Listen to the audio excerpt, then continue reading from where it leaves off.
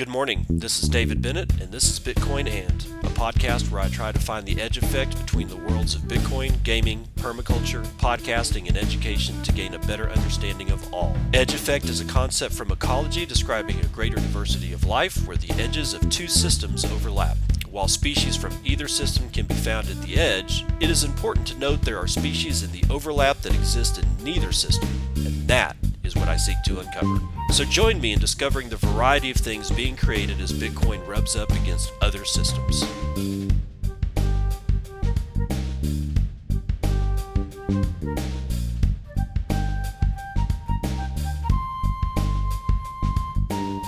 It is 9:30 a.m. Pacific Standard Time. It is the 15th of November 2022, and this is episode 642 of Bitcoin, and the FTX snowball just keeps rolling downhill.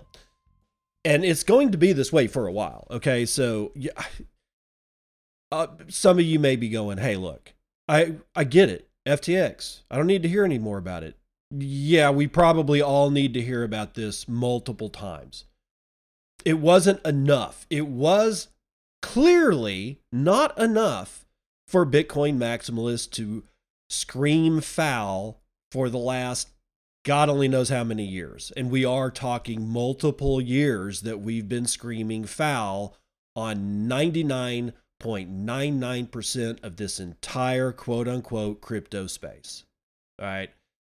This really is the largest impactor that Bitcoin has ever seen.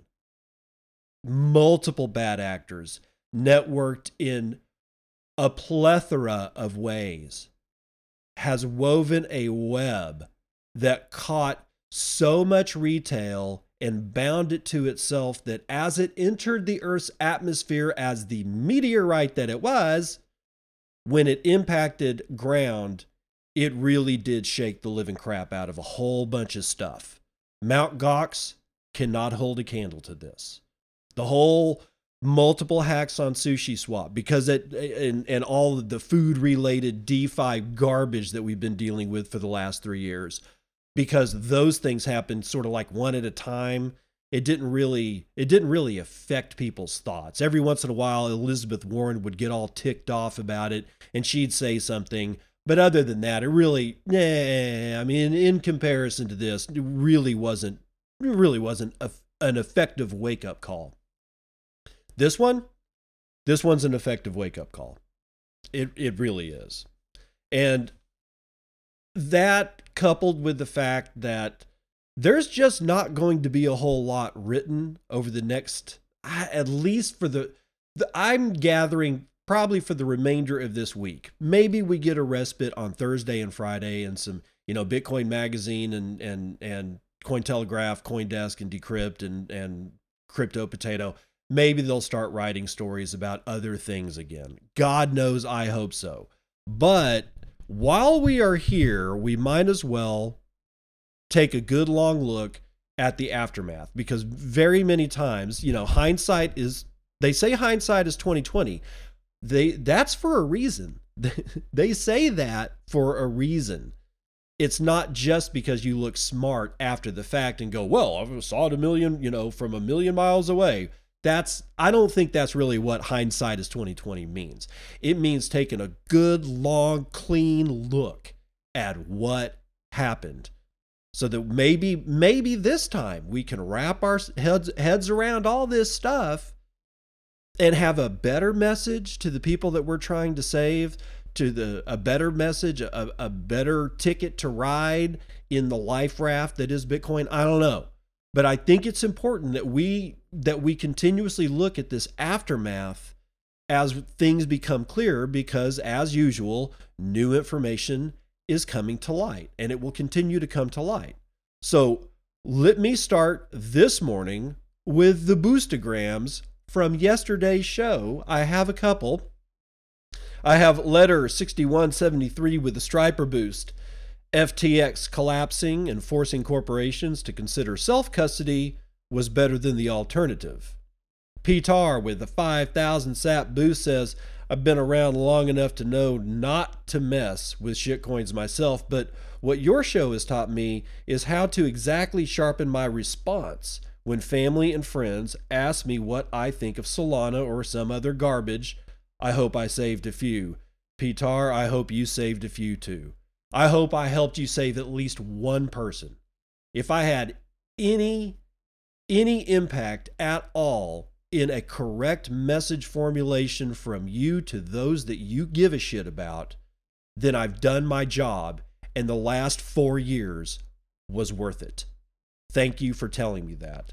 Jim Leahy, I hope I'm pronouncing your name right. If not, tell me, and I will do my best to pronounce it. I don't mind mispronouncing names in news stories because I don't know these people, but y'all, I do know.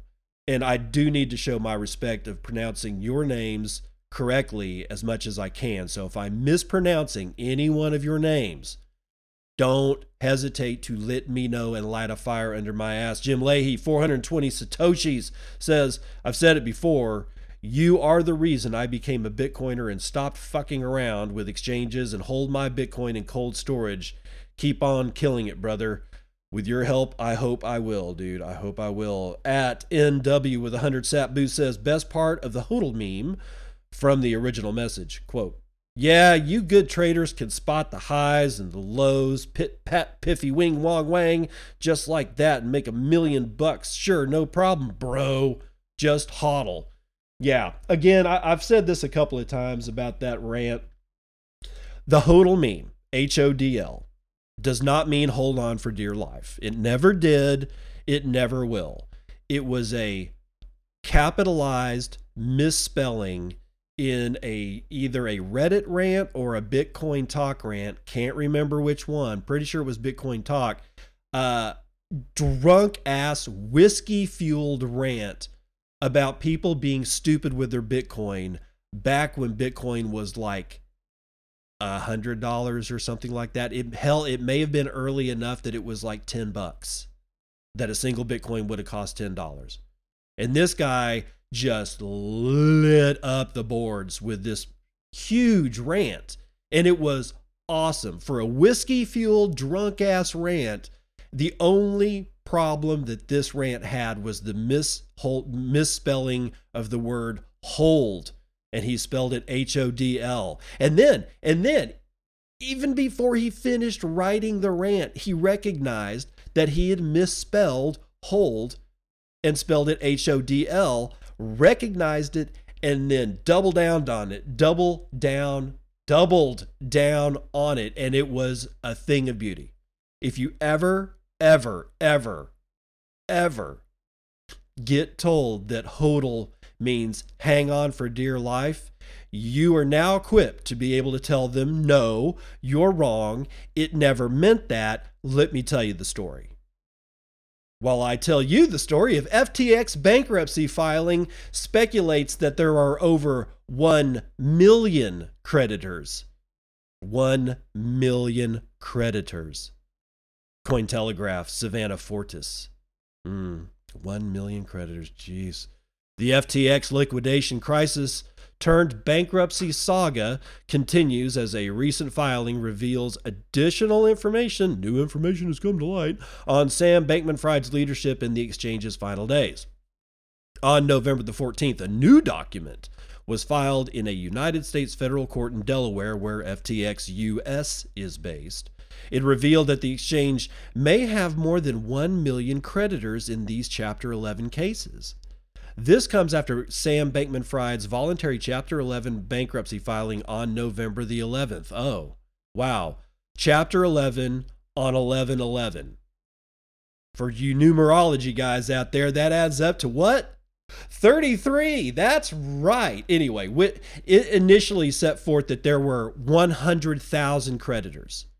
These speculated 1 million creditors are said to belong to more than 100 different companies. Ooh, the contagion. If you ever, somebody says, oh, there's contagion in the markets and you don't know what that means, this is what that means.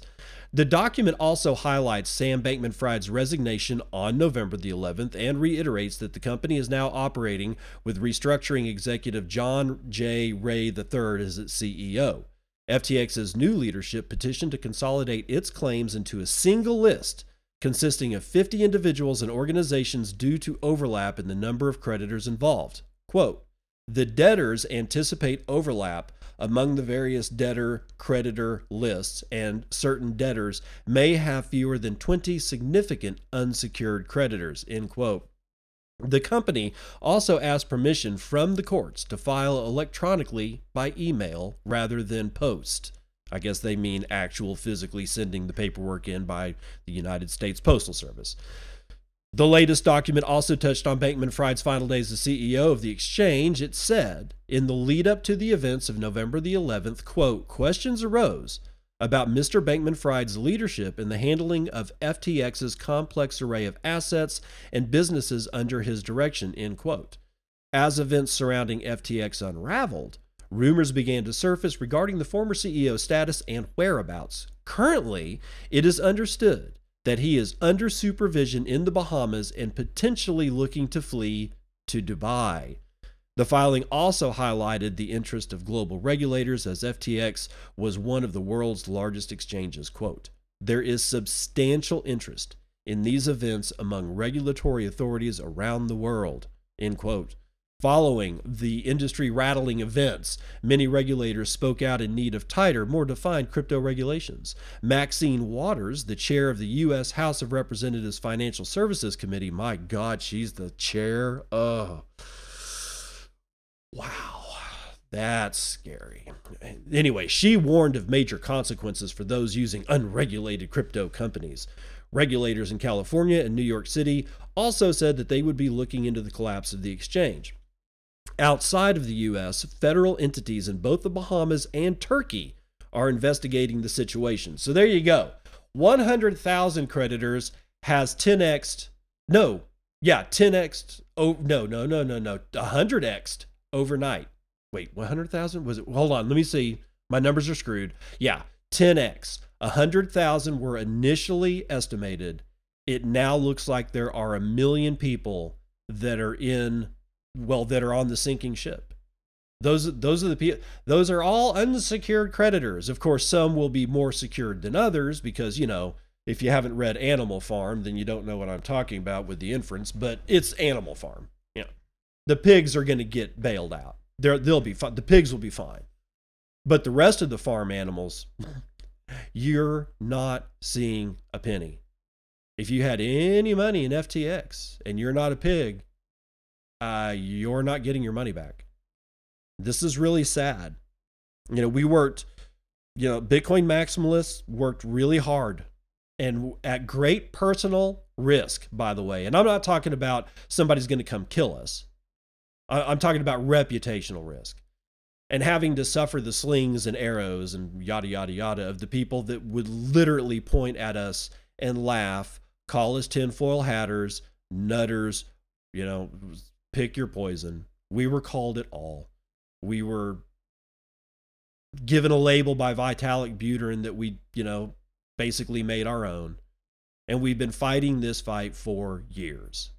And we're going to continue fighting. We're not going to give up. We're not going to leave people out in the wind to twist because new people come in online all the time and they're just as susceptible as the people that were susceptible to getting into FTX and buying FTT token. This isn't ever going to stop. You could regulate this shit into the ground and it's still not going to stop. That's what nobody seems to understand that. It's not going to stop.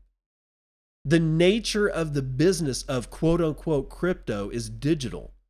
You're not going to be able to filter it all out. There'll just be black market and dark net crypto markets.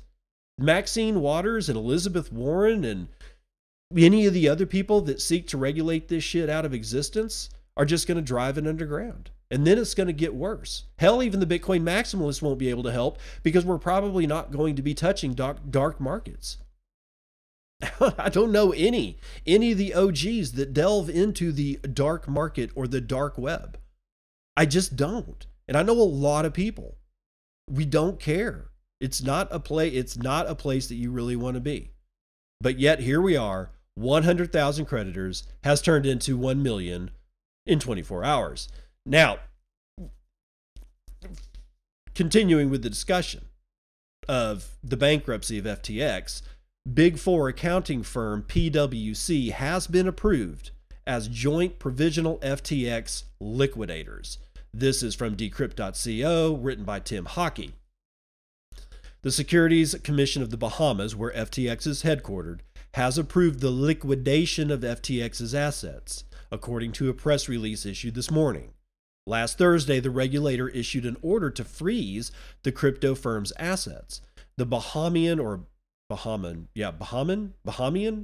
I guess that's how you pronounce it. The Bahamian regulator suspended the exchange's operation registration and asked the Supreme Court for a provisional liquidator to be appointed.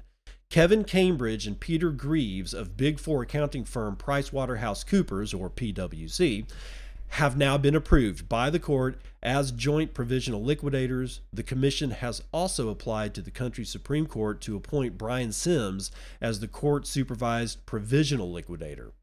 A provisional liquidator does not distribute assets to creditors, but instead is put in place to preserve the firm's assets prior to a court hearing into a firm's bankruptcy filing.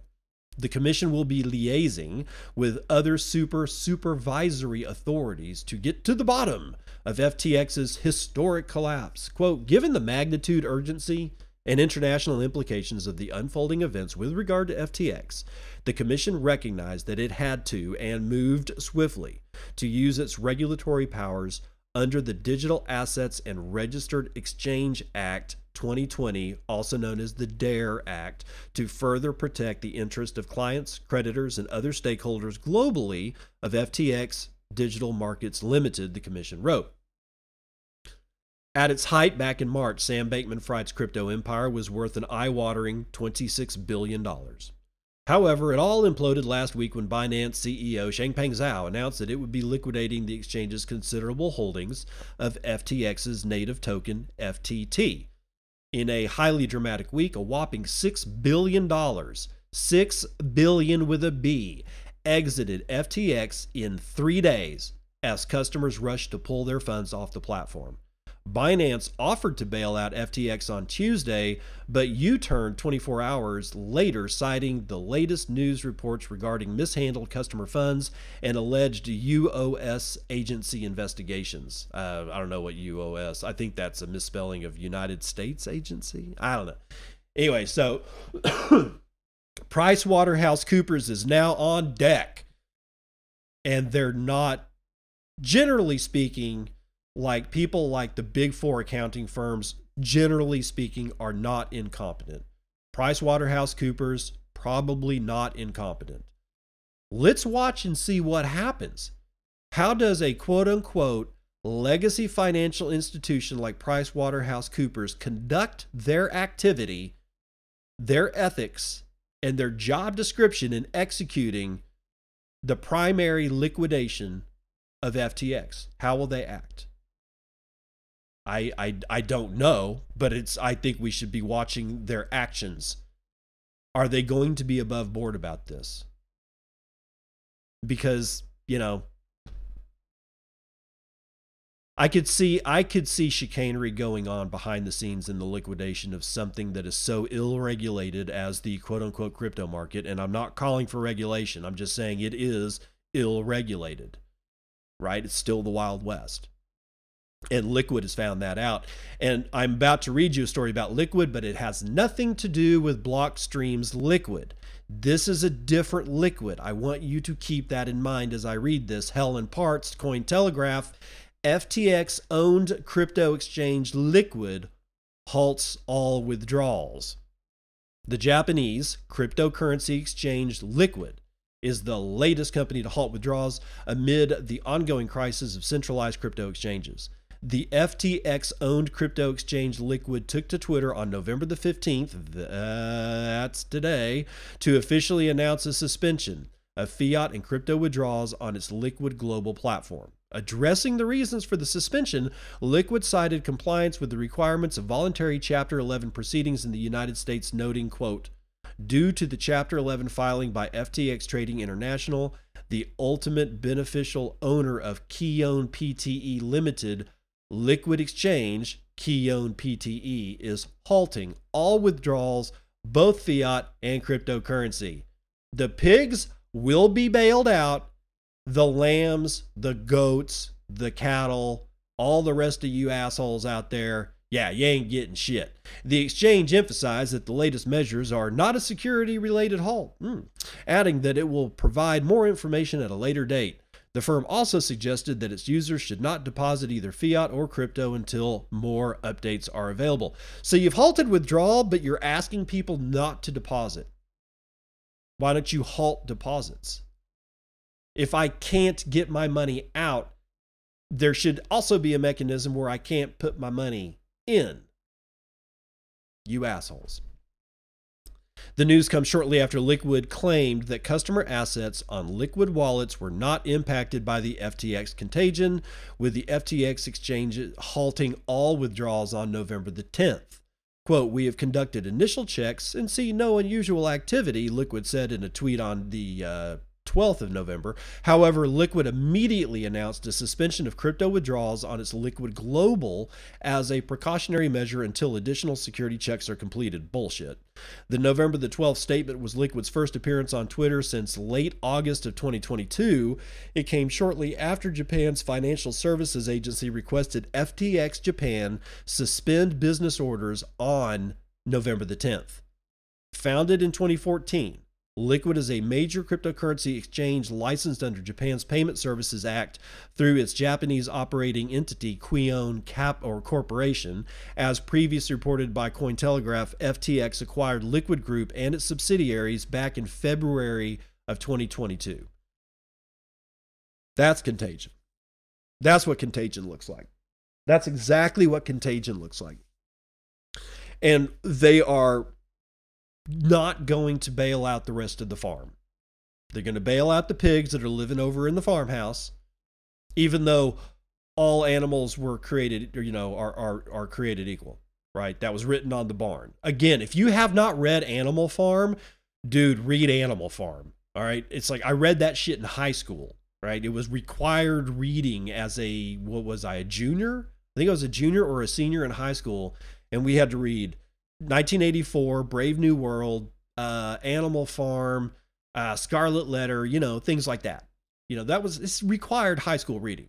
And if you haven't read Animal Farm, you're really missing one of the greatest allegories ever written. It's another George Orwell great, dude. Anyway, so let's move on. FTX ends. Oh, wait, I'm sorry. I misread that. After FTX implosion, it is time to end Bitcoin's dysfunctional relationship with crypto. Tim Niedermeyer is writing this one for Bitcoin Magazine. Quote, "Bitcoiners are trapped in a dysfunctional relationship with crypto and we want out," end quote. Michael Saylor. Amidst the carnage of the FTX drama, a moment of clarity illuminated the Twitter sphere. Michael Saylor's words were the signal in the noise resulting from the dysfunctional train wreck unaffectionately known as crypto. Before we can truly appreciate his insights, we should first meditate on what makes this relationship dysfunctional, or, in the context of couples therapy, a toxic relationship.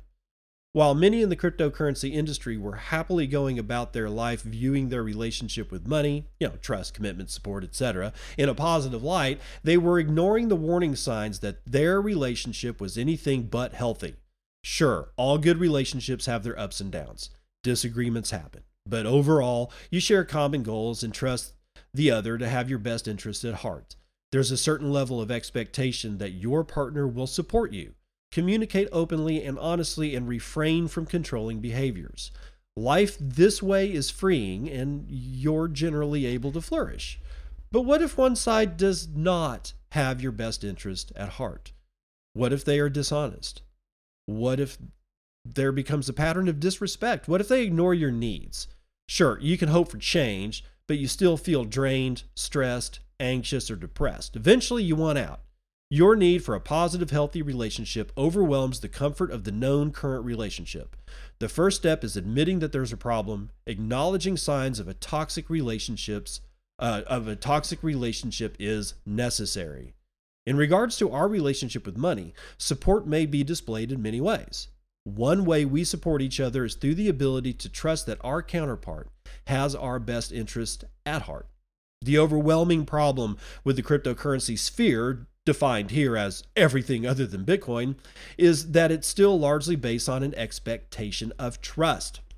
Whether it's FTX, Celsius, Luna, or the countless other scams and Ponzi's that are sewn into the fabric of the cryptocurrency industry, it's clear that having centralized entities controlling your value requires you trust the fallible seamstresses and their incentives.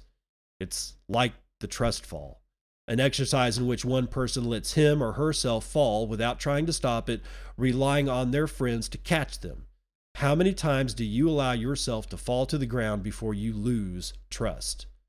These recent fallouts in crypto continue to illuminate the inherent dishonesty in its DNA.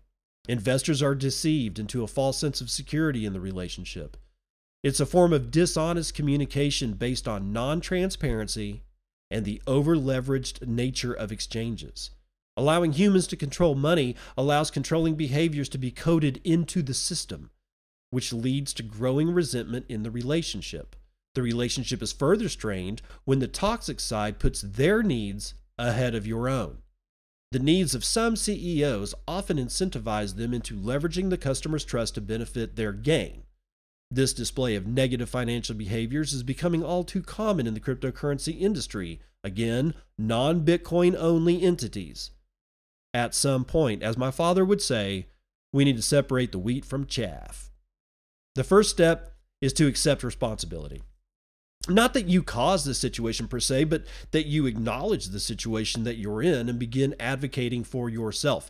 This can be done by investing in yourself. In the context of this article, that investment is education in Bitcoin as well as understanding the unintended consequences of adopting a digital fiat mindset present throughout the altcoin and centralized exchange industries. Once we shift from blaming to understanding, we allow ourselves to begin healing. The pain resulting from the recent developments will linger for a while, but it is our responsibility to not dwell on the past, but move forward with compassion. The next step in the journey to healing is allowing yourself to be vulnerable again. This can be attained by sharing your self-love with others, calmly and clearly explaining the benefits of Bitcoin, self-custody, and proof of reserves to friends and family. People recovering from a toxic relationship can benefit from finding support. It is the opinion of the author that Bitcoiners should be that support structure. It's ironic that many Bitcoiners are known as the toxic ones, who, when they are the ones trying to illuminate the toxicity inherent in the ecosystem. That being said, and I told you so doesn't assist in the healing process. This is the moment where we must rise above and lead with compassion. We should hold space in our hearts and allow others the time to heal and change. There will be many who do not recover from a toxic relationship of this magnitude. While we can continue to educate from a place of humility, we must remember that, quote, you can lead a horse to water, but you can't make it drink, end quote. Everyone will ultimately heal in their own way and at their own pace. Some may never learn. We've probably all had a friend who's jumped from one toxic relationship to another. As many of you may want to help, they need to first choose to help themselves. Even more, some people will continue to tinder around with unhealthy cryptocurrency relationships. That's their prerogative. If a friend of ours wants to be part of the hookup culture, that's on them. They have to deal with the consequences of STDs and the like. Regardless of the actions of certain exchanges or crypto in general, we must continue to espouse the benefits of Bitcoin in a positive light. Tell them how truth is born from truthlessness. Demonstrate how actual decentralization leads to pure democracy. Illuminate how immutability and permissionless systems allow for a free-flowing cooperative society. Michael Saylor acutely recognized the toxicity we are allowing to proliferate through the perceived connection to crypto. We must choose to move forward towards a Bitcoin standard for ourselves, our friends and family, and ultimately for society to flourish. Okay, I know what a lot of you are saying. Fuck them. Let them die. I get it. I'm halfway there. I've said it a couple of times over the last few days, but Tim has a good, sobering snapshot of another way, a way with compassion. And what I think what might behoove us here is to understand to a extensively deep level what happened with FTX. Know the story in and out. Know the particulars of not only what happened, but how shit started rolling downhill. The contagion, if you will, right? Be able to verbalize what happened. Tell that story and compare it to actual Bitcoin, like your Bitcoin in your cold storage, how it was unaffected. The juxtaposition between telling those two stories, you cap that off with the cherry on top, and that is when they inevitably come to price. Well, look at what happened to Bitcoin's price. There's your in. But you have to design that argument for yourself. I can't give it to you. For me, it would be, what is money? And, maybe I shouldn't frame it as a question. Maybe I should frame it more as I get what you're saying about price, but I've come to believe myself that fiat currency itself also is exactly like what happened to FTX. It just hasn't happened yet. And then go into what money is, what you think money is. Generally speaking, I've gotten way more traction in trying to orange pill people with asking them the simple question of what money is before I hammer them over the head while they're in their underwear. Sorry, Brandon. With just buy Bitcoin. Why? Why buy Bitcoin? Why hold it in cold storage and self custody? Why? Why is money bad? What does the term fiat actually mean? I think between those three things, telling the story of your Bitcoin in cold storage and how it was completely unaffected, understanding deeply the story of FTX and all the ramifications that are going to fall out of that shit in the next few months, and then a discussion of what money is and why you're not concerned about the price falling of Bitcoin in fiat terms. I think there's a nice little package there that you can set on somebody's doorstep and say, here, this is my compassionate response to the fact that you either got goxed on FTX or you were very, very close to it and you don't understand what the hell's going on. Let's run the numbers.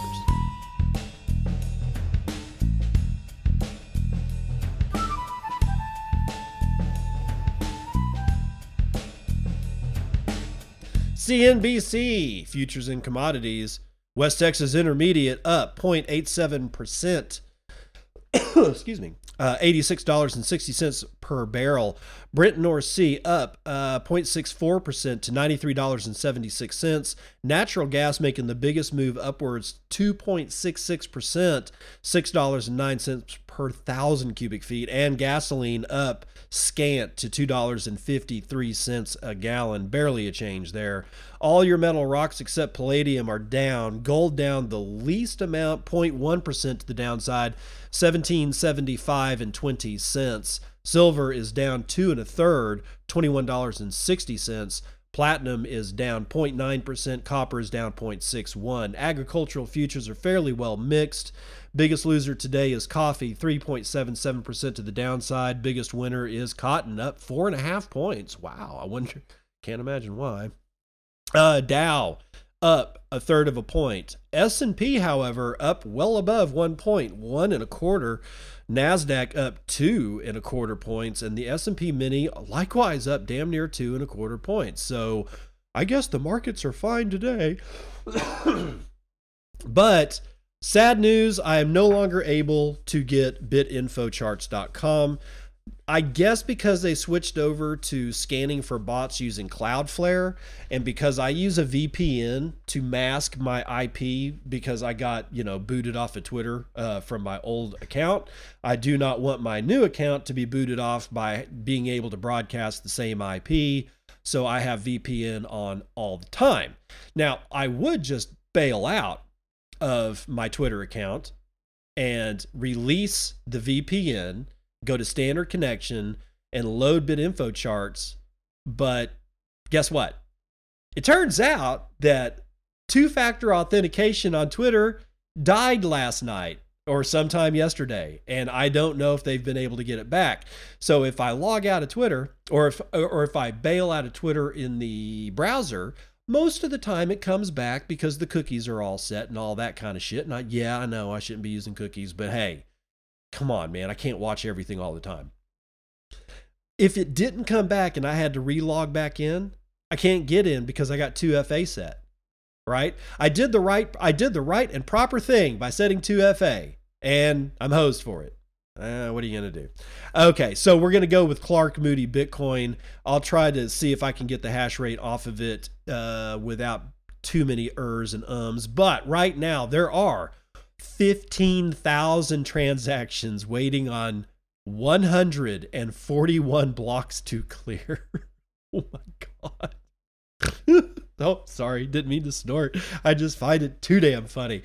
We have a $325.7 billion market capitalization, and that is 2.65% of gold's market cap. We can purchase, if we so choose, with our one Bitcoin, 9.2 ounces of shiny metal rock, and there are, in fact, 19,207,985.92 Bitcoin chilling out, and 5,136.43 of those are locked in the Lightning Network, valued at $87.1 million, being run over 16,222 nodes, sporting 77,500 payment channels, and 67.4% of all that is run over Tor. Now, let me go find, do I have a hash rate? Somewhere on Clark Moody's dashboard is hash. Somewhere. Hash rate over the past 90 days is 244.4 exahashes per second. So I do not know. Oh, wait a minute. Nope, here we go. Hash rate over the last 2016 blocks is 263 exahashes per second. And because I don't have Bitcoin or BitInfo charts up, I don't know what your shitcoin indicator Dogecoin is doing. But honestly, do we really need it? Nah. That's gonna do it for Vials.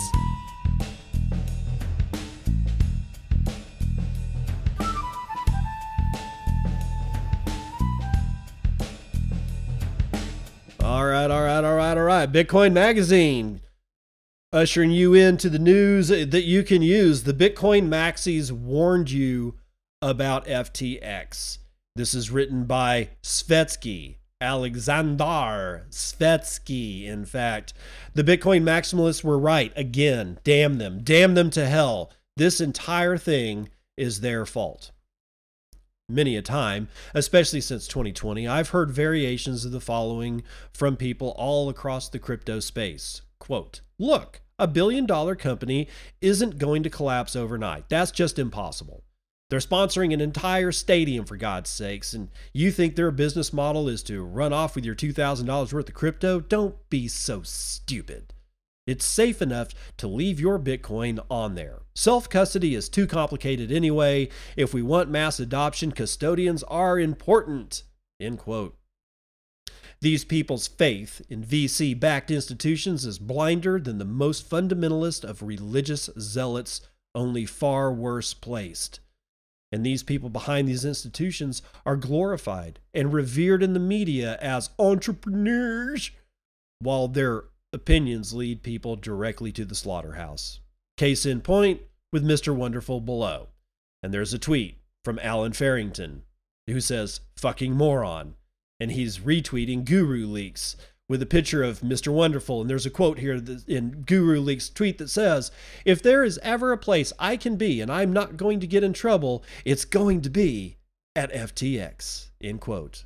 Mr. Wonderful, aka at Kevin O'Leary TV.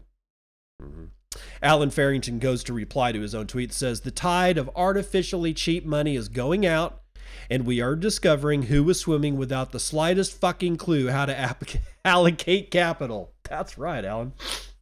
This proves much of what I discussed in my satirical article from October. You know, we're in late stage fiat when the smartest guy in the room these days are about as dumb as the rest of the lemmings marching into the lava. They're so used to easy money via their obfuscated proximity to the money printer that they have no idea why something like Bitcoin exists, why it's important, or why it's different. They can't see beyond the paradigm which has brought them success to date, and as such, they are utterly unqualified to comment on something as paradigmatically different as Bitcoin. Toxic! When Bitcoin maximalists turn warnings into memes, e.g., not your keys, not your coins, or proclaim the importance of sound money, e.g., Bitcoin fixes this, they are ignored as a group of A, zealots, or B, boring and outdated. Toxic is the blanket response given by the Mr. Wonderfuls, BitBoys, and Vitalics of the world. Well, here we are again. The reality of the Ponzi schemes is that they fall much quicker than they rise. And when their rise has been stellar, their fall is that much more meteoric. From Mt. Gox to BitConnect to Luna to BlockFi to Celsius to Voyager and now to FTX. They're all the same. And they are no different to every other cryptocurrency company on the market. Yes, I use the word company specifically because all these so-called projects are just that. Companies no different to FTX, just playing pretend with numbers conjured up out of code. And yes, that includes Ethereum, Cardano, Hex, Solana, Chainlink, and every single other cryptocurrency, NFT, or DeFi stupidity out there. Only Bitcoin is different. Only Bitcoin lacks, and I say this as a positive attribute, leadership, and a head of the snake to chop off or to pressure. Only Bitcoin has an immaculate conception. Only Bitcoin had an organic, market-driven emergence. Only Bitcoin is fixed. Only Bitcoin is finite. Only Bitcoin matters. Bitcoin maximalists who warned you about all of the above have also been warning you about all of the shitcoins as well. The time will come for each of those to either explode, implode, or fizzle out of existence. The only question is, what will it take for you to heed those warnings? Because the signs were there, not only the warnings. FTX was always fishy. I met its founder, Sam Bankman-Fried, or SBF, on a yacht during Bitcoin 2021 in Miami. It was a private little sailing trip we went on with about 50 or 60 other people. I had no idea who he was other than some really unhealthy looking dude with a distended gut and a bad hairdo. We exchanged a few awkward words and I proceeded to go speak to the waitresses while he remained in a corner eating hors d'oeuvres. One of the people on board the boat told me that he ran a company called FTX, to which I responded, "What the hell is that, another shitcoin?" His response was, "No, it's one of the fastest growing exchanges in the world, man." I was intrigued, so I asked SBF a little bit about it, to which he responded that he had run a crypto hedge fund beforehand, was very successful, and put that money into building an exchange. At that point, I was running a Bitcoin-only app known as Amber back in Australia, and I remember thinking to myself, God damn it, these shitcoiners are literally printing money by feeding gamblers' addictions. And here I am trying to help people stack sats sensibly. What a clown world. Anyway, I never heard or thought about him after that. Until I saw his home cooking with Beyond Meat tweets, the sickly physique made instant sense to me, and so did the shitcoinery. And here's a tweet. He's got a screen capture of a tweet from SBF_FTX, which is Sam Bankman-Fried's personal Twitter. It says, one, and this is December 30th, 2021. One, little known fact. Inconsistent with most other things about me, I cook most nights. I post some recipes here. Spoiler, most of these recipes are like this. 1, put X in a pan. 2, put olive oil in the pan. 3, turn on the stove and fry X. 4, pour a lot of salt on X. 5, eat X. Ugh, that's not cooking. Whatever. Physiognomy matters, and while that may trigger some of you, the fact of the matter is that how you look is largely determined by your behavior, and your behavior is a manifestation of your values. Sure, there are some things you can't change. But by and large, you build and mold yourself into a reflection of what you value the most. Alas, I will save this talking point for a future article on why Bitcoin is aesthetic. For now, suffice it to say that poor physiognomy was a warning sign. Fake meat leads to fake businesses, and a whole lot more fakeness in between, which I won't mention here as many people may get triggered. What will the future I Told You So article be about? Probably the collapse of Ponzi-like cryptocurrencies whose raison d'etre are pumpamentals, or Ethereum as it becomes a panopticon and merges with governments who aspire to issue central bank digital currencies. NFTs already seem to be dead. DeFi is in deep shit. But maybe there's another round. Whatever it is, it's going to be painful for the myriad idiots who are following people like this. And he's got a tweet from Lyron Shapira, and it says, "The Bankless H2 guys are taking this hard," and there's a link to a video from one of their last episodes of Bankless HQ. Hey, you want to hear it? Let's do. I got nothing, man. How are you feeling about this, David? It's like we have these like super awesome foundations, and just like they just keep on enabling the worst. Do you think that like it's hard to justify what the hell we're doing here, man? Is it a problem with kind of the social layer? It's like if we'll make these super cool applications and then scammers just can leverage them better. Nexo is your financial hub for all your crypto needs. I just want to make it clear that we are not sure where the next contagion to happen is. We sign these sponsors kind of like 3 months in advance. And so we have to finish our commitment with Nexo. And they also give you an instant crypto line of credit with as low as 0% APR. So when someone asks you about crypto after this week, do you have a different answer for them about why it's important? I don't even want to talk about it. I mean, I think you're like reflecting how a lot of people feel right now. We've really just been brutalized by this. And they also give you access to a crypto-backed MasterCard, of course, earning you more crypto when you use it. It just gets worse the more that it happens. It's just like, I don't know, man. Yeah, that was a cut of their show, and clearly they were, whoever did the editing on that was editing in the Nexo commercials. And you heard one of the Bankless guys say that, they sign these guys up, 3 months out, and they've got this contract, and they do. This is one of the reasons why I don't fight for sponsorships, because they inherently come in with the fiat legacy mindset. So they're shilling fucking Nexo while they're crying about what happened with FTX, knowing that Nexo is probably next-o. Got it? And he's crying like a little bitch because he got duped like everybody else. You know how many more listeners Bankless HQ has than I do? We're talking orders of magnitude. I'm one of the smallest fish in this pond. Why? Because I just absolutely refuse to fucking lie to people. I'm just not going to do it. I'm not prepared mentally to take on that karmic burden. I'm not going to do it.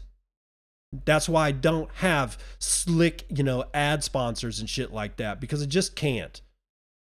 Apparently Peter McCormick pulled all of his money out of BlockFi. I don't know if they're still a sponsor, but he didn't tell any of his listeners at all that he was pulling his money out of BlockFi because he didn't want to damage what was going on over at BlockFi. You cannot make this shit up. But let's get back to Svetski.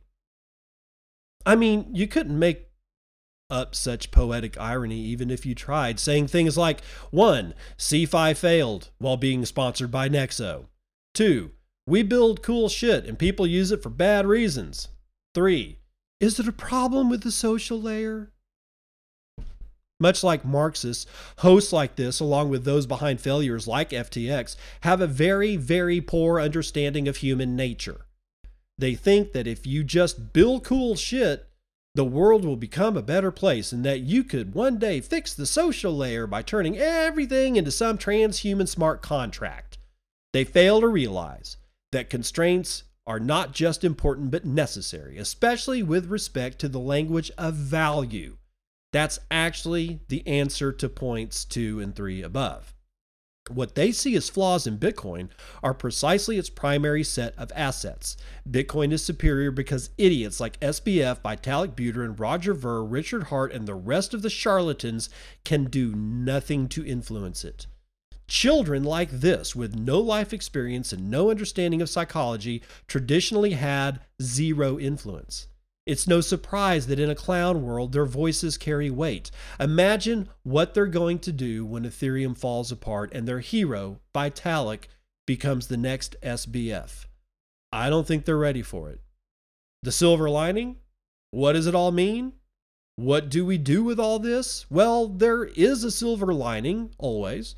Some have said that FTX debacle, this one, hot on the heels of similar fates for Luna and Three Arrows Capital, has set the industry back by years, thank God.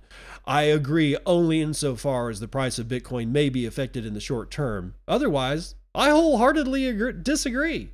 If anything, I think this entire event has brought some reality to the so-called industry and shown everyone what it really was on the inside, one big hot air balloon. The Bitcoin industry, while perhaps inflated by the excessive interest in crypto, is now closer to where it should have been at this point in its evolution. A lot of the dumb ideas like NFTs and tokens on Lightning will probably dissolve and disappear, while capital allocation toward Bitcoin will renormalize. Much of the phantom wealth in all of the mind-numbingly stupid shitcoinery so rampant these last few years should evaporate. And real capital will look for real innovation and business models in and around Bitcoin. Bitcoin will have moved from institutions, crypto companies, VCs, shitcoiners, and weak hands into the cold storage wallets of Bitcoiners and long-term hodlers. A new price floor will develop and the next phase of growth will commence. This is all net good, all of it. In that sense, SBF, Do Kwon, and Su Zhu are the saviors that we never asked for, but that humanity at large deserved. We're in a clown world, so why not have saviors with a clown complex accidentally wipe themselves and their dumbass fiat industry away with them? I mean, just look at the FTX venture portfolio. To know that all of this junk is up shit creek without a paddle brings me levels of joy I've not felt since Bitcoin broke the prior all-time high in 2021. And there's a picture of Alameda Research and FTX Ventures portfolio, and oh my God, there's got to be at least 50 companies here. And Voyager's part of it too, by the way. Yeah. God, Taki, who else is on here? Data Analytics. Oh, Mizari Capital's on there. Verify, VASP. You get the picture. Anyway, while groups of 20,000 people spend the next few weeks on Twitter Spaces in disbelief, wondering how this could have happened, a small number of newly minted Bitcoin maximalists will have been born. A large number of the recent minimalists will have had their positions validated, and the veterans, well, we'll sit back and continue to tell you so. Some of us in more eloquent ways, others in more colorful ways, and next time around, we'll probably be ignored again, but it's okay. At least we get free entertainment. There you go. There you go. Maximalists were right again. We were right again. We're going to continue to be right. We're not going to ever be wrong. The only way that a Bitcoin maximalist can be wrong is if the Bitcoin maximalist becomes a shitcoiner. And then they're wrong. Bitcoin buyers are drawn by rising prices and not dislike for banks, however, according to the Bank of International Settlements. You know, the central banker's central bank. Jesse Coughlin, Cointelegraph. Bitcoin investors are more likely enticed by the cryptocurrency's rising prices rather than their dislike of banks or its perceived use as a store of value, a new report from Bank of International Settlements suggests. In a BIS Working Papers report published on November the 14th, the central bank body looked into the relationship between Bitcoin prices, crypto trading, and retail adoption. It studied the drivers of crypto adoption by retail investors using crypto trading app downloads as a fucking proxy for adoption and user investments at the time of download. Whoa! That's not credible information, but let's just go on. It found out that a rise in the price of Bitcoin is associated with a significant increase in new users, i.e., entry of new investors, and that most retail investors downloaded crypto apps when prices were high. The BIS presented evidence that daily downloads of crypto exchange applications increased with the rapidly rising price of Bitcoin between July and November 2021, peaking when Bitcoin's price was between $55,000 and $60,000, roughly 1 month before its November 2021 all-time high of just over $69,000. It added 40% of crypto app users were men under 35 and were part of the most risk-seeking segment of the population. From this, it surmised, quote, users are being drawn to Bitcoin by rising prices rather than a dislike for traditional banks, the search for a store of value, or distrust in public institutions. Quote, the price of Bitcoin remains the most important factor when we control for global uncertainty or volatility, contradicting explanations based on Bitcoin as a safe haven, it added. The BIS assumed app users purchased Bitcoin at the time of downloading a crypto app and subsequently supposed that up to 81% of users would have lost money if they had purchased Bitcoin over $20,000. The BIS's assumptions, and assuming shit makes an ass out of you and me, that's my little notation there, seemingly correlates with data from blockchain analysis firm Glassnode, who on November the 14th confirmed that just over half of Bitcoin addresses are in profit, reaching a 2-year low. The BIS added its analysis of blockchain data found as Bitcoin prices rose, smaller users purchased and the largest hodlers, so-called whales or humpbacks, were selling, making a return at the smaller users' expense. It also documented the geography of crypto app adoption and found between August 2015 and June 2022, Turkey, Singapore, the United States, and the United Kingdom had the highest total downloads per 100,000 people, respectively. India and China had the lowest, the latter seeing only 1,000 crypto app downloads per 100,000 people, with the BIS opining that greater legal restrictions on crypto hamper retail adoption in those countries. Oh, bullshit. BIS couldn't find their ass from a hole in the ground. And that's good for us. That's good for Bitcoin. As long as these assholes keep looking at metrics that just don't matter, then they will always be in the fog of war. And that's exactly where I want that fat-faced fuck, Augustin Carstens, to remain for the rest of his natural-born life. Him and all the rest of the sad sack suckers that hang around his ass. Because as long as they can't see what the hell's going on, and we can, then the one-eyed man in the kingdom of the blind is sovereign. Now, I've got a tweet here that kind of is annoying. Very, very annoying to me. Because after I've said all this, I see something forming. And Mr. Whale on Twitter sees it forming too. Caveat, I don't know if the following is absolutely true, but I'm not going to dismiss it out of hand because I don't know. It is a warning shot. I think you should take it seriously. Unknown entity becomes largest Bitcoin whale in existence after accumulating $2.4 billion worth of Bitcoin. That's a single Bitcoin wallet. It holds 2.4 billion with a B United States dollars worth of fiat value denoted in Bitcoin because the wallet holds Bitcoin.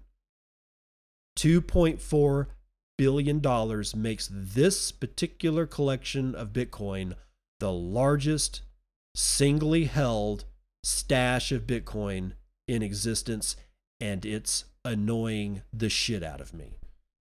Is it already forming again?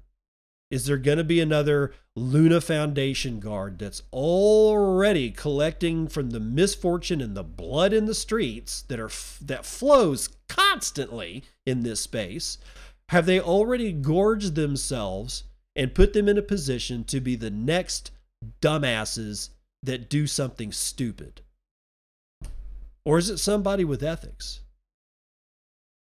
Because there's really only two ways that we go, Western man. We're either going to have another bloodbath later on down the road, or there's going to be some ethics in this space. But there's not going to be, I don't think this is a shades of gray situation. I think you should be mindful.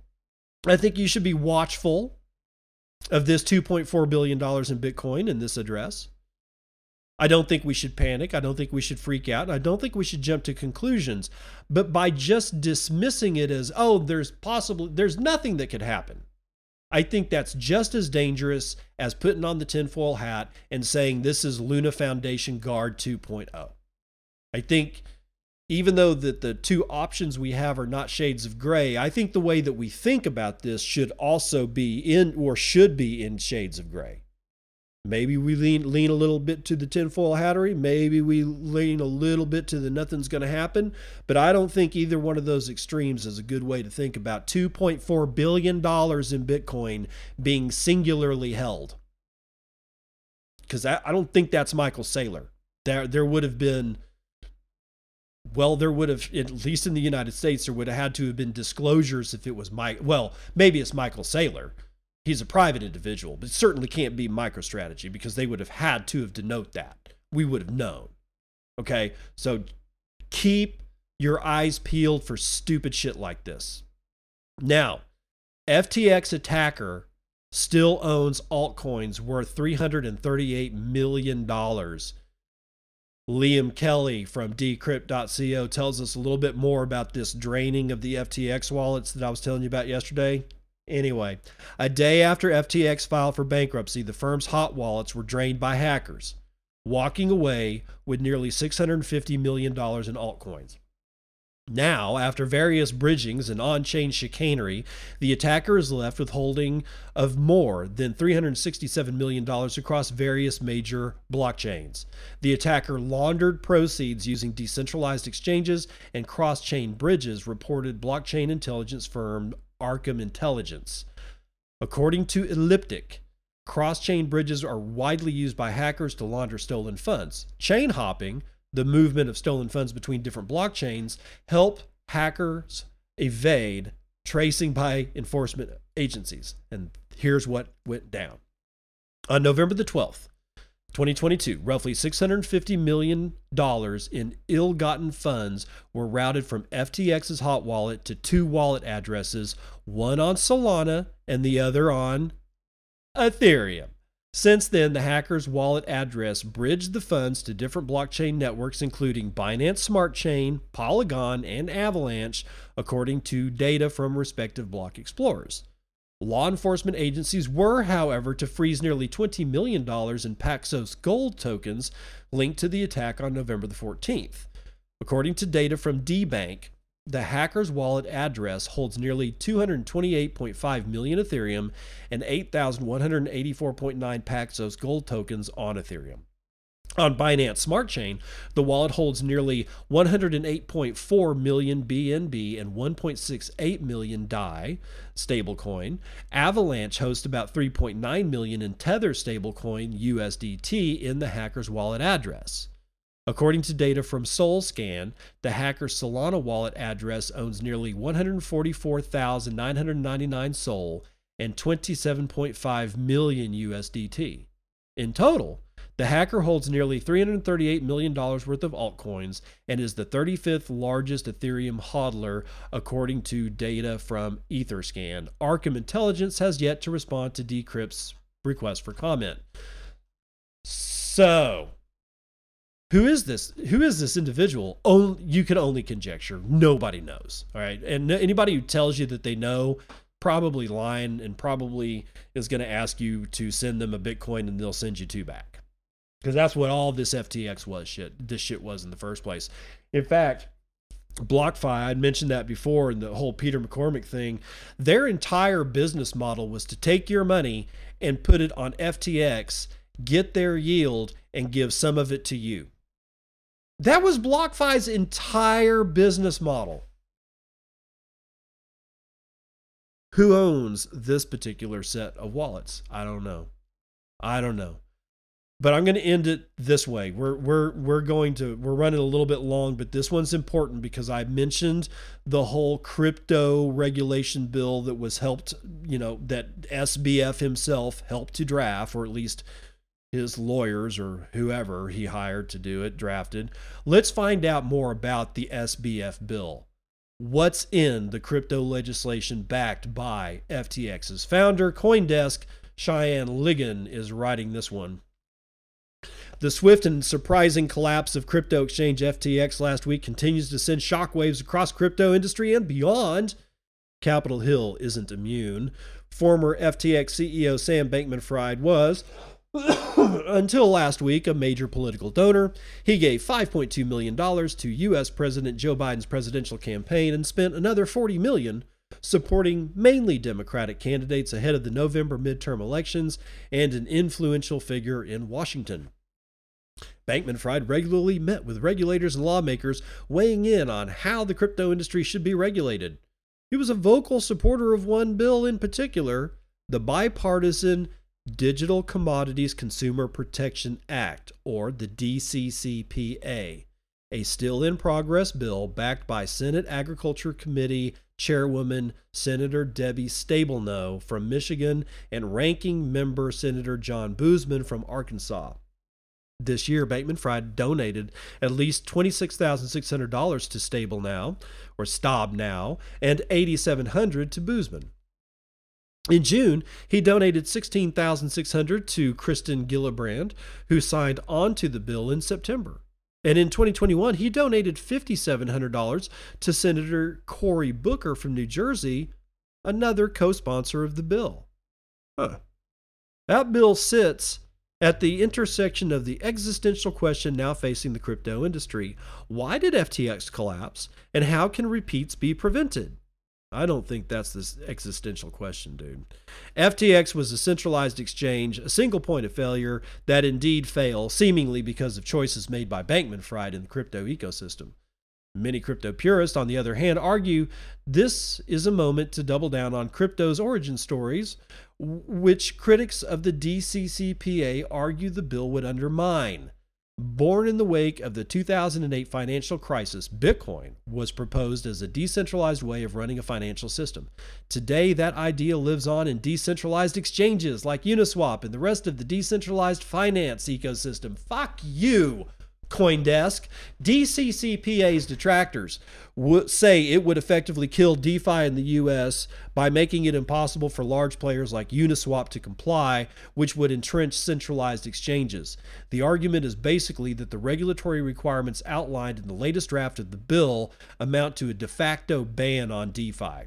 In the wake of FTX's collapse and Bankman-Fried's subsequent fall from grace, opponents of the bill have proclaimed the DCCPA to be dead, a supposition that lawmakers, including the bill's sponsors, have pushed back upon.